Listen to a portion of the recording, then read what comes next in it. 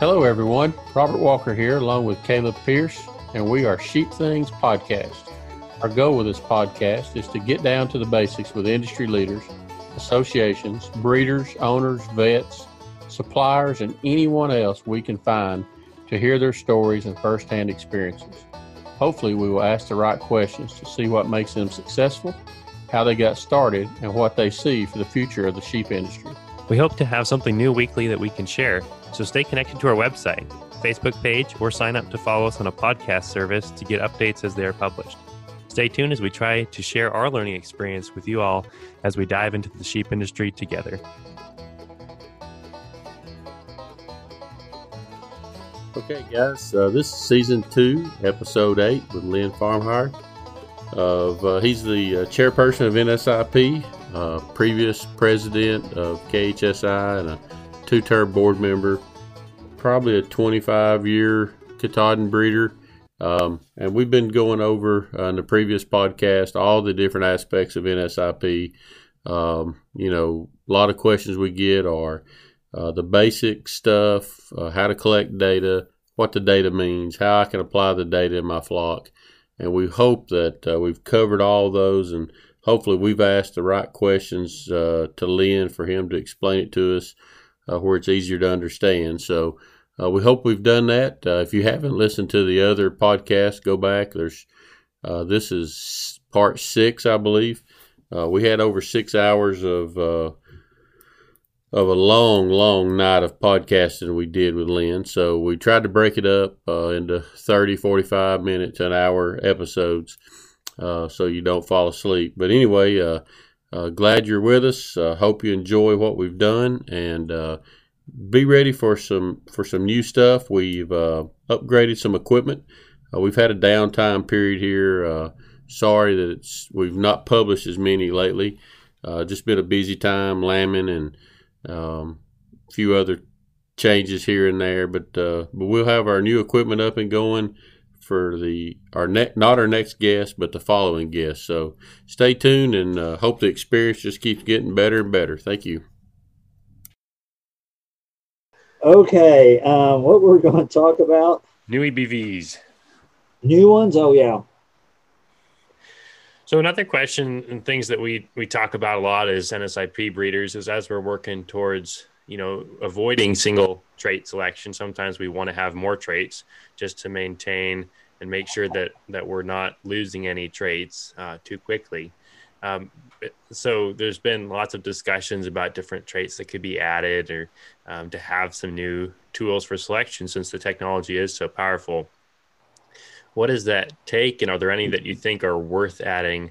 Because after a certain point, like we talked earlier, I mean, when you start selecting on more things, your ability to actually accurately select greatly and move something forward greatly diminishes. Yeah, that's a great question, Caleb. Let's use two different traits. They're going to both be maternal traits, but these are the two I hear about the most. The ability to lamb out of season and longevity. Okay, to understand how a trait has to be developed, there has to be research to back it up. Mm-hmm. And so it takes a lot of funding.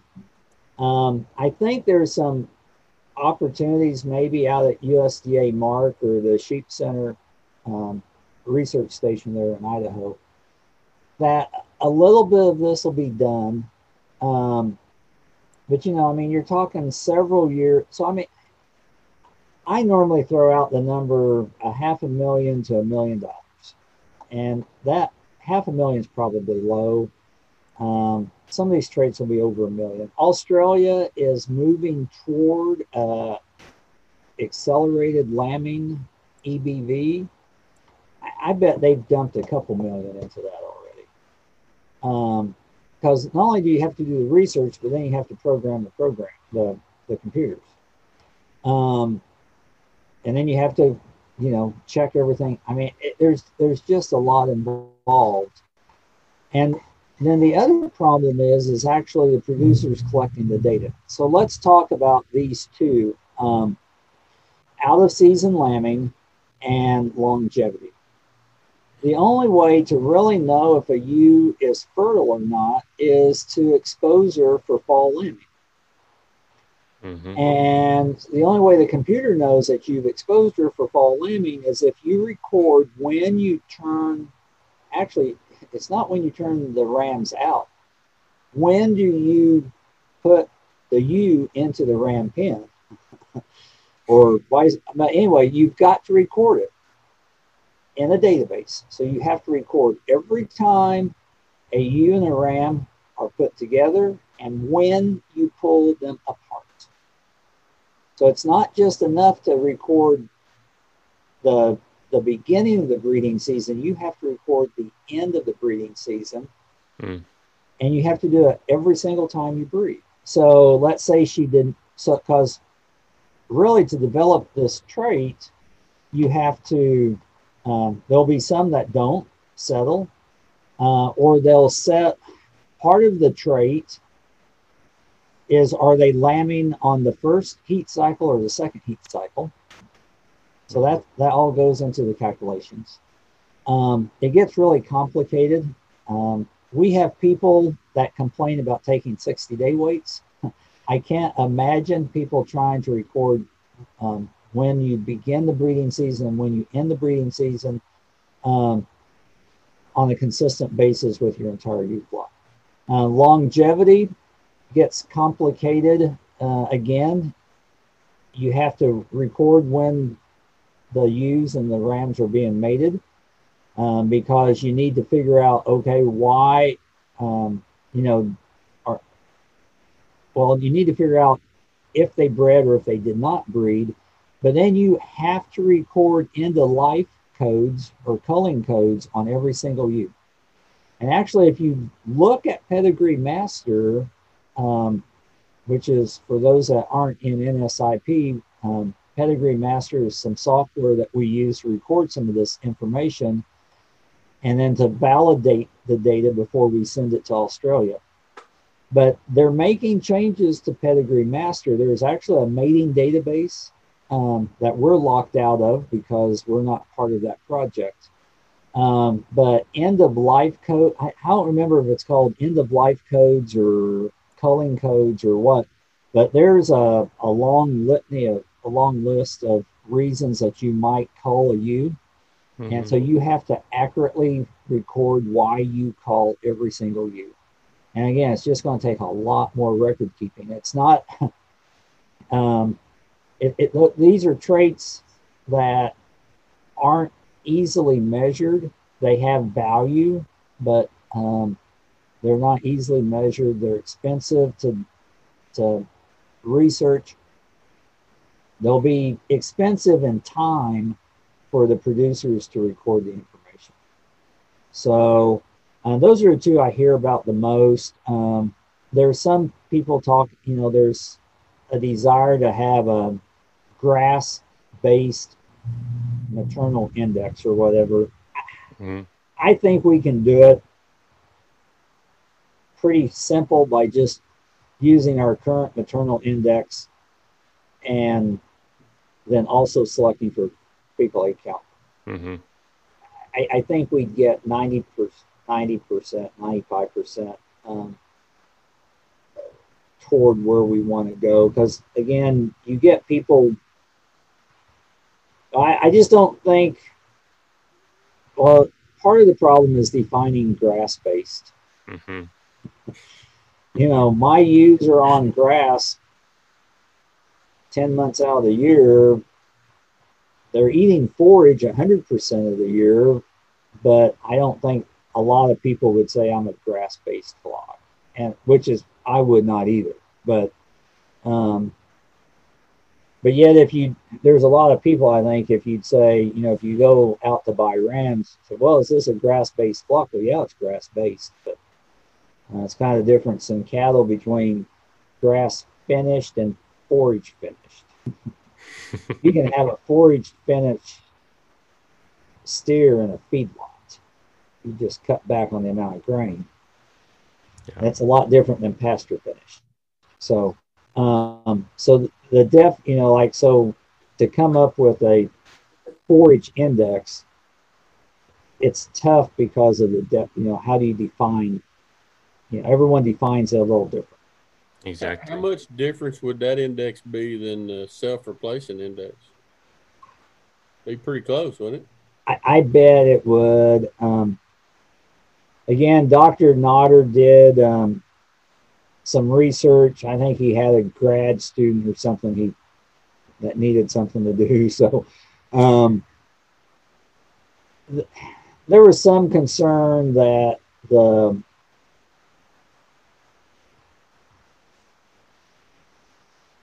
don't know. I don't even remember now which index it was.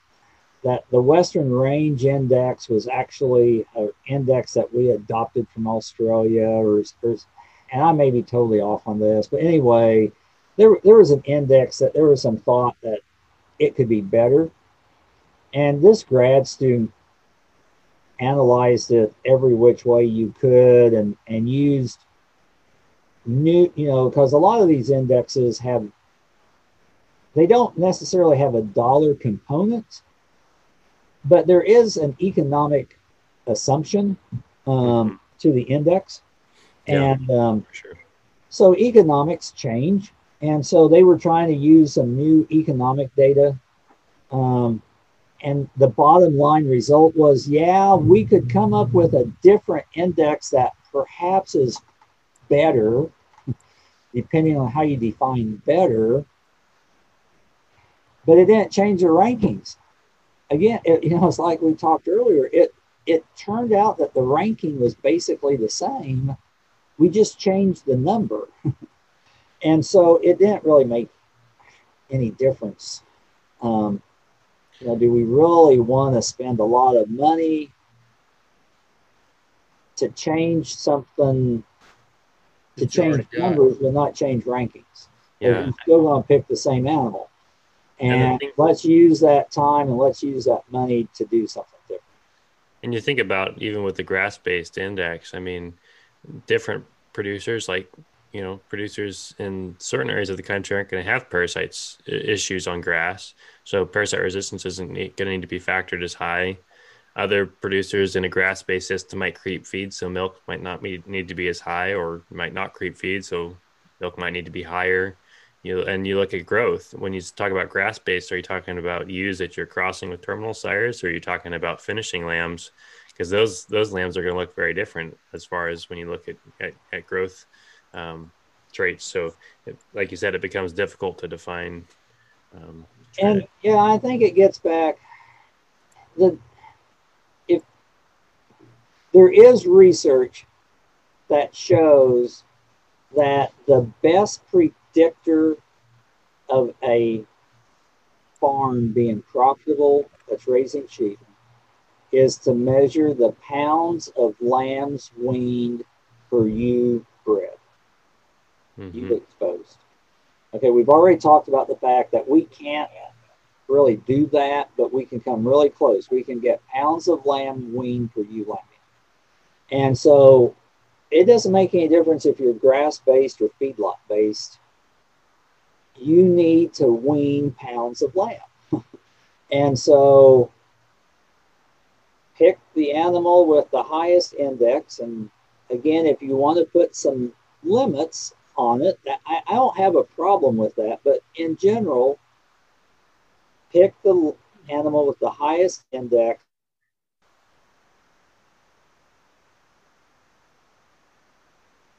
Worm resistant. You guys froze. It complicates the factor. So, and so, there'd have to be some graduate level work done to come up with a heritability, and then that probably would not be too hard to implement. I don't know how many people would measure it though. It's really there's only a handful of producers that's taken fecal 8 counts, and I'm not too sure FAMACHA is a lot easier. I mean, I don't. It takes a lot of time. Takes about the same amount of time. Body condition scoring is very subjective.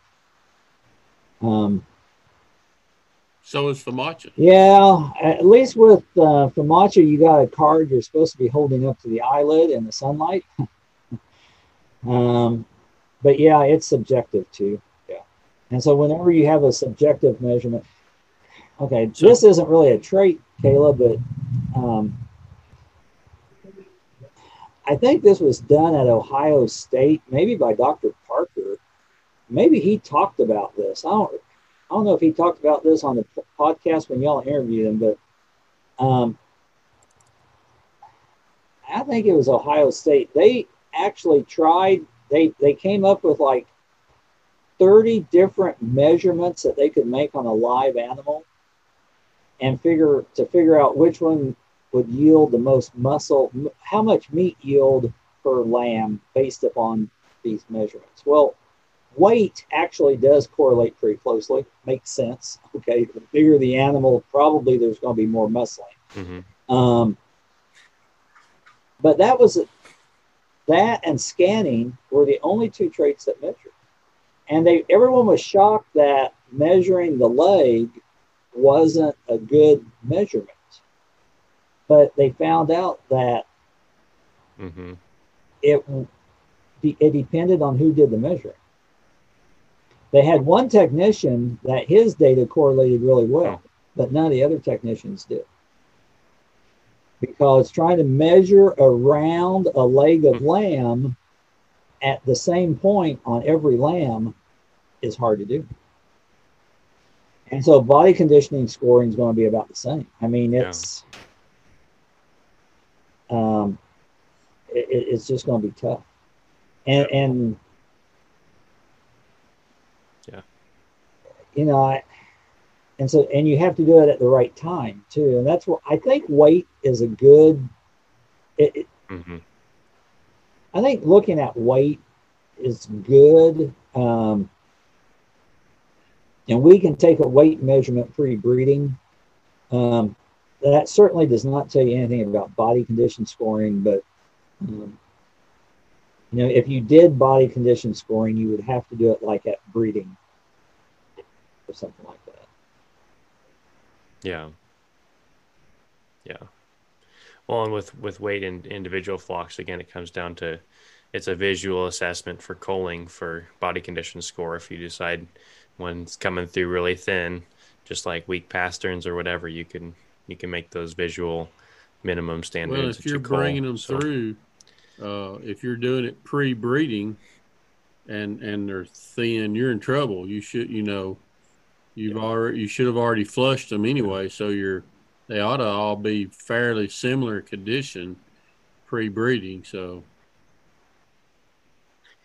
and theoretically, those with poor condition, if they do manage to hold poor condition through flushing or whatever, should have lower number of lambs born in the spring. So you should probably end up culling those long term anyways. And if they don't, theoretically, theoretically, I mean that would be, it would be there would be an association between body condition scoring and the Fahrmeier score or the fecal egg count. And so that all has to be researched, because if you're just measuring body condition scoring and you get one that comes through that's really thin, it may not be thin genetically. It may be thin purely because of some other trait. And that's where the complications come in. I mean, we actually turned, the NSIP voted to turn on the fecal egg count trait for the range flocks this spring. Not without some controversy, believe it or not. Part of it is range flocks have trouble getting up to 500 grams average for 500 eggs per gram average for the contemporary group. The thing, the kind of the deciding factor on the vote was there was really no other traits that are associated or correlated back to fecal egg count. Fecal egg count's currently a fairly freestanding trait. But I mean, honestly, there have been times in the past that I've been concerned that I've waited too long to take my fecal samples. I might have affected the correctness of my 120-day weight EBVs, because I probably had some thin lambs out there that were thin because of worms. They were not lightweight because they were genetically lightweight. So those are all factors that go anytime we talk about any new trait, anytime we talk about tweaking any of the old traits. Those are all issues that the geneticists have to think about and work through. Yeah. And the incredible thing is how many traits we already do have, which is amazing. I mean, you look at just even traits that theoretically very few people select on, that we have access to, and hardly anybody currently uses. I appreciate you saying that. I think it's exciting. Do we need to make improvements? Yes, we do. We've got a proposal in front of us right now that we need 80,000 a year just to really do a great job of maintaining the traits we have. The Katahdins, the Suffolks, Katahdins are kind of interesting on this, but there's a 0 point. And I think most of the cattle breeds reset that 0 point every 10 years. Oh, excuse me. We've never reset the 0 point in sheep. And so, especially the Suffolks, it's becoming an issue. But it takes research, or at least it takes a statistician, a geneticist, not molecular, it takes a quantitative geneticist to do some of this stuff. Full cost of a grad student is $80,000 probably for a university. It would be great training, but where are we going to get $80,000 a year to? That's the challenge. So we just need to grow the program. For sure. I'm going to be on 2 phone calls. I'm not. Don't take this wrong. Understand my heart. Understand what I'm saying here. But tomorrow I'm probably going to spend 4 hours on the phone just on NSIP stuff.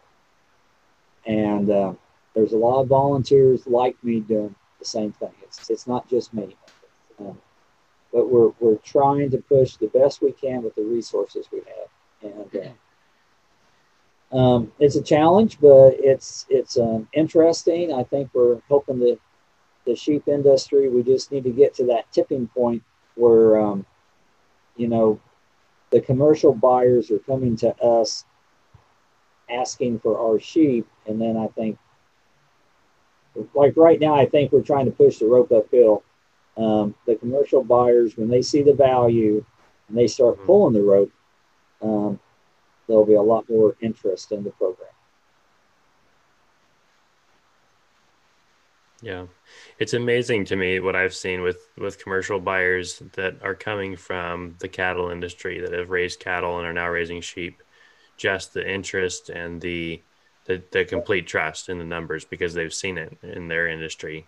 And so when they come over to the sheep industry, they are just, they're wanting the numbers. Yeah. I mean, just like you, when you first got your sheep years ago and you were trying to find sheep that had EPDs, I see it quite frequently with commercial producers out here that are adding hair sheep to their operations and want to know what they're getting. And so it's exciting for sure. I agree. Yeah. Well, thanks for having me on. Y'all are doing a great job.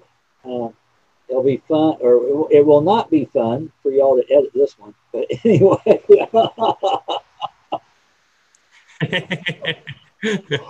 No, it's going to be great. Robert does the editing, so it'll be easy. I will have it memorized as many times as I listen to it, trying to get it. So Robert edits, so Caleb can write his all of his homework assignments. Yeah, so I was telling you earlier that the guy that works for me, his son said that that we were his #1 podcast, and I said, well, I ended up, it was like 6th or 7th on my podcast deal. And he goes, man, that's terrible. You don't listen to your own thing. I'm like, dude, if you listen to it as many times as I did editing, you don't ever want to hear it again. Yeah, I'm sure that's true. Yeah. Well, we've made a really day appreciate you coming on and sharing your sharing your knowledge and experience. If don't look. 6 hours? No, 5. All right, 5 hours. Yeah.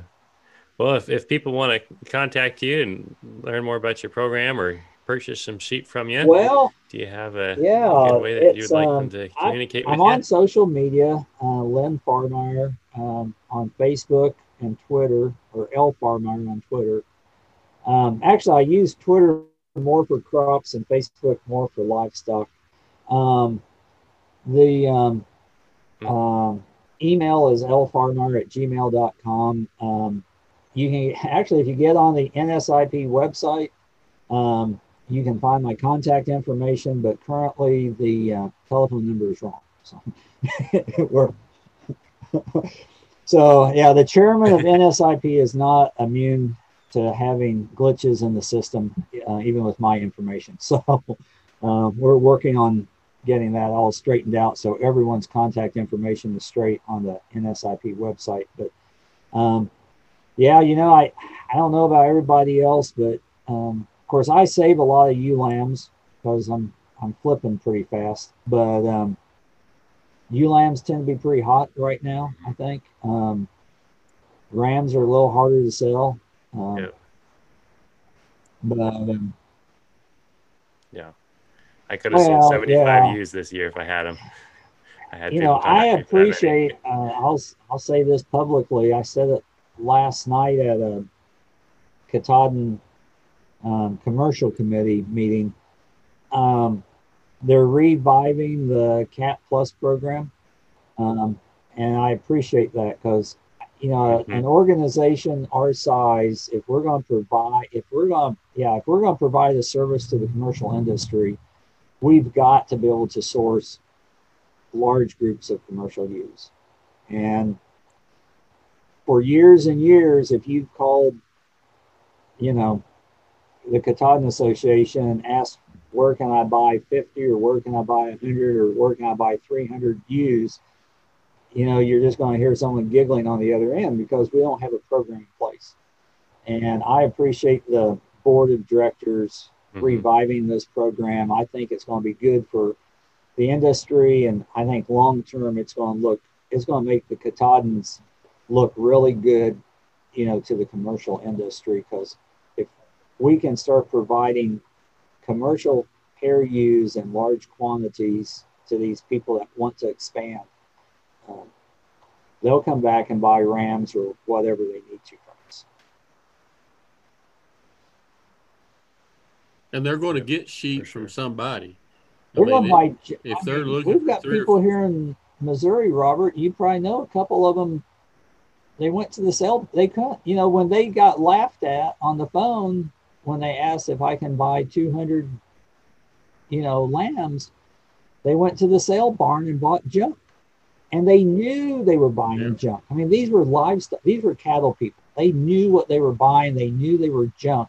They were just praying they could get one good female lamb out of a lot of these junk ewes that they knew were going to be cold within 9 months of being bought.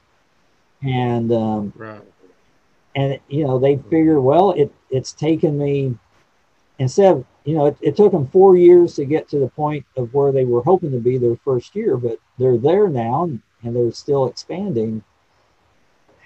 Our association should have been helping those people out 10 years ago. Yeah.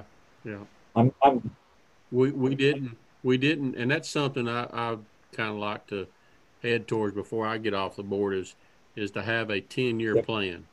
The seems like the whole time I've been on the board, we're solving problems. We're not planning, and if we ain't careful, that could be, that could be a detriment to our breed. So anyway, we tried it. We tried to start this program a few years ago. For whatever reason, it never launched successfully. But the board's relaunching it, and I appreciate it. I think in the long run, it's going to look really good for the Katahdin Association to do this. Yeah. Yeah, and it helps so many of the commercial people because they can know what they're getting, get some sort of consistency and quality for a affordable price, and helps a lot of. I mean, you think of cattle guys that are adding sheep to their operations, and if they have a source that they can do that and put some good quality hair sheep out there, they can really increase their profits, and that helps our industry take off. We're importing 50% of the lamb we eat in this country, or something along whatever number you want to come up with. We could double the ewe flock in this country just to provide our own domestic consumption. I mean, and honestly, that's if the dollar is dropping. I mean, if this exchange rate flips back the other way, imported lamb is going to be really expensive, and we're going to kill the demand that we've created. I mean, we don't want to stop the imports. We need the imports right now because they're cheap to build demand. But when this dollar flips the other way, we need to be expanding our ewe flock to meet domestic demand because it's growing. Yeah, that's before I get on that subject. We owe Lynn a lot of thanks for even the Cat Plus being a topic. I mean, he laid the groundwork for it and spent a lot of time. I mean, golly, he probably wasted 2 years of his life trying to come up with this program, and finally, we're going to see it to fruition, so thanks for the forethought, So back on Absolutely. the import deal, I hear that all the time from my friends, and and it's usually from people with 30 or 40 or 50 sheep. Oh, we need to promote. We got to. Their word is we got to build the demand. Man, the demand is there. We're not meeting the demand now. So you can't. It's one of my other pet peeves is, somebody will post a picture of a restaurant, or I'll be at a restaurant, and I'll take a picture. Oh man, this rack of lamb. First thing they'll say, is that American lamb? If you're not eating it, it don't matter where it comes from. Yeah. So Arby's, they did the Euro, and everybody's like, probably Australian. Who cares? It's in a fast food restaurant. We all, as producers, benefit from lamb being on the menu. Who cares where it comes from?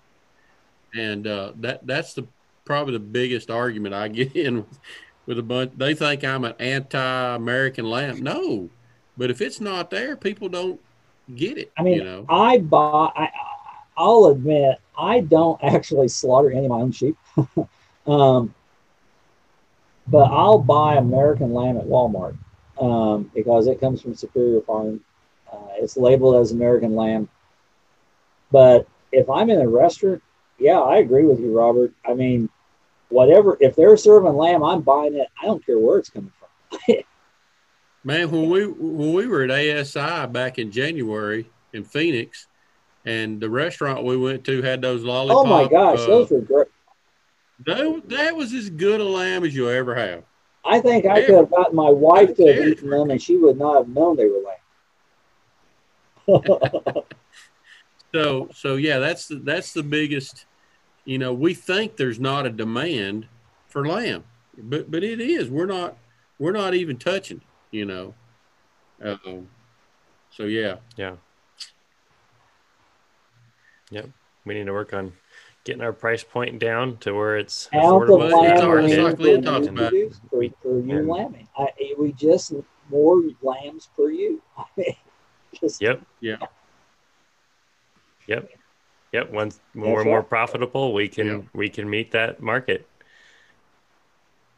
Australia's done it, and Guess where our data gets processed?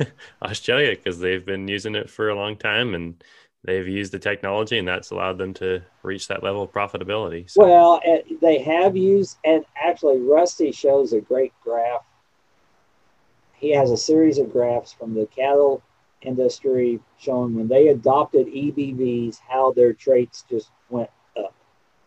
They were just flat, flat, flat, and then everything went up. He has a sheep graph, but it's from Australia. And then he shows the U.S. graph, and it's just flat line. But anyway, actually, we got it. Robert might have seen this. This was on Facebook, I think, on one of the discussion groups. It's been 6 months ago. Someone was questioning some comment that I made about the cost of production or something. He was from Australia. And once I laid everything out, because I think my point was our cost of production is not that different. It's the dollar right now. It's the exchange rate that's killing us.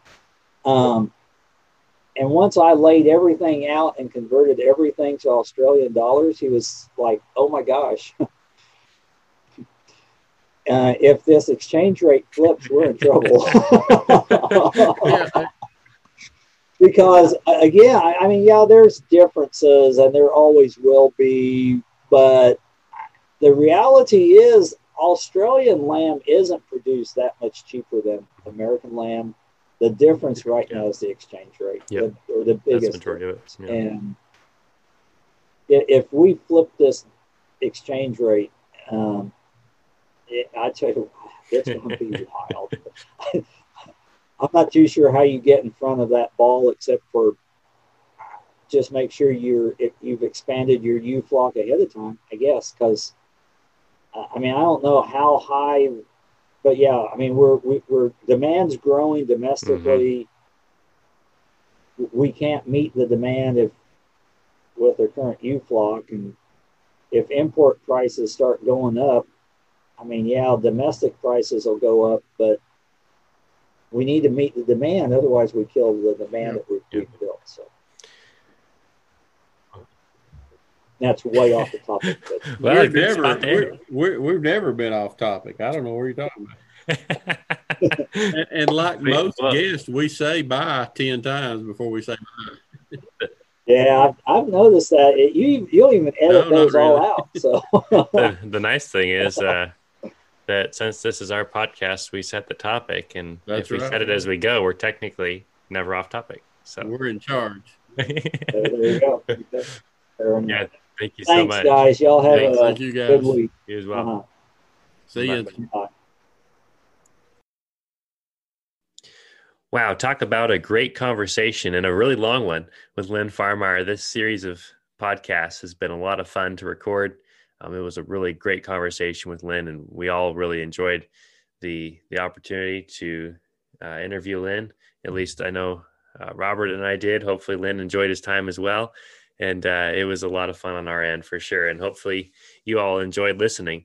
A lot of great information, whether it was about the individual traits in NSIP, whether it was about the indexes you can use or genomics, whether it was about who should use NSIP and why. It covered a lot of information, a lot of big stuff, and some really great helpful information. So stay tuned for our next podcast as well. Actually, in between this podcast and our next podcast, we actually recorded an in-person podcast for our next one and actually had a chance to stop by at Lynn's for a visit. If you haven't met Lynn Fahrmeier at different events and stuff, go up to him if you can and introduce yourself. Lynn is a great guy and really, really neat to get to record a podcast with him. Great to get to meet him and see his operation. Lynn is definitely the real deal when it comes to breeding sheep. He knows what he's doing, knows what he's selecting for, and he's been doing it for a long time and has a lot of knowledge. So appreciate all the work that he does. He puts in a lot of time behind the scenes to help the sheep industry be successful, and appreciate him taking a little bit of that time out to come and help us and record this podcast and share with us and with our listeners, with y'all, a little bit about NSIP and how you can use it and all that. So Stay tuned for our next podcast. If you have questions in the meantime, don't hesitate to send us an email, podcast@sheepthings.com. Check out our website, sheepthings.com, where you can find classified ads. You can place classified ads. You can find some great gifts and apparel, things that you can give to your friends and family, and different other things that you can check out, neat things on our website. We have some information from previous podcasts where you can find information, things that we've talked about, and some blog posts. And then you can also find some videos there too from podcasts that have actually been recorded in videos. So head over there, sheepthings.com. And if you have questions, don't hesitate to send us an email. Shout out to us at podcast@sheepthings.com. Again, thanks so much for listening. Thanks for listening to the Sheep Things podcast. Stay connected to our website, Facebook page, or sign up to follow us on a podcast service to get updates. We want your feedback, so you can email us at podcast@sheepthings.com for suggestions or comments. Thank you, and see you later.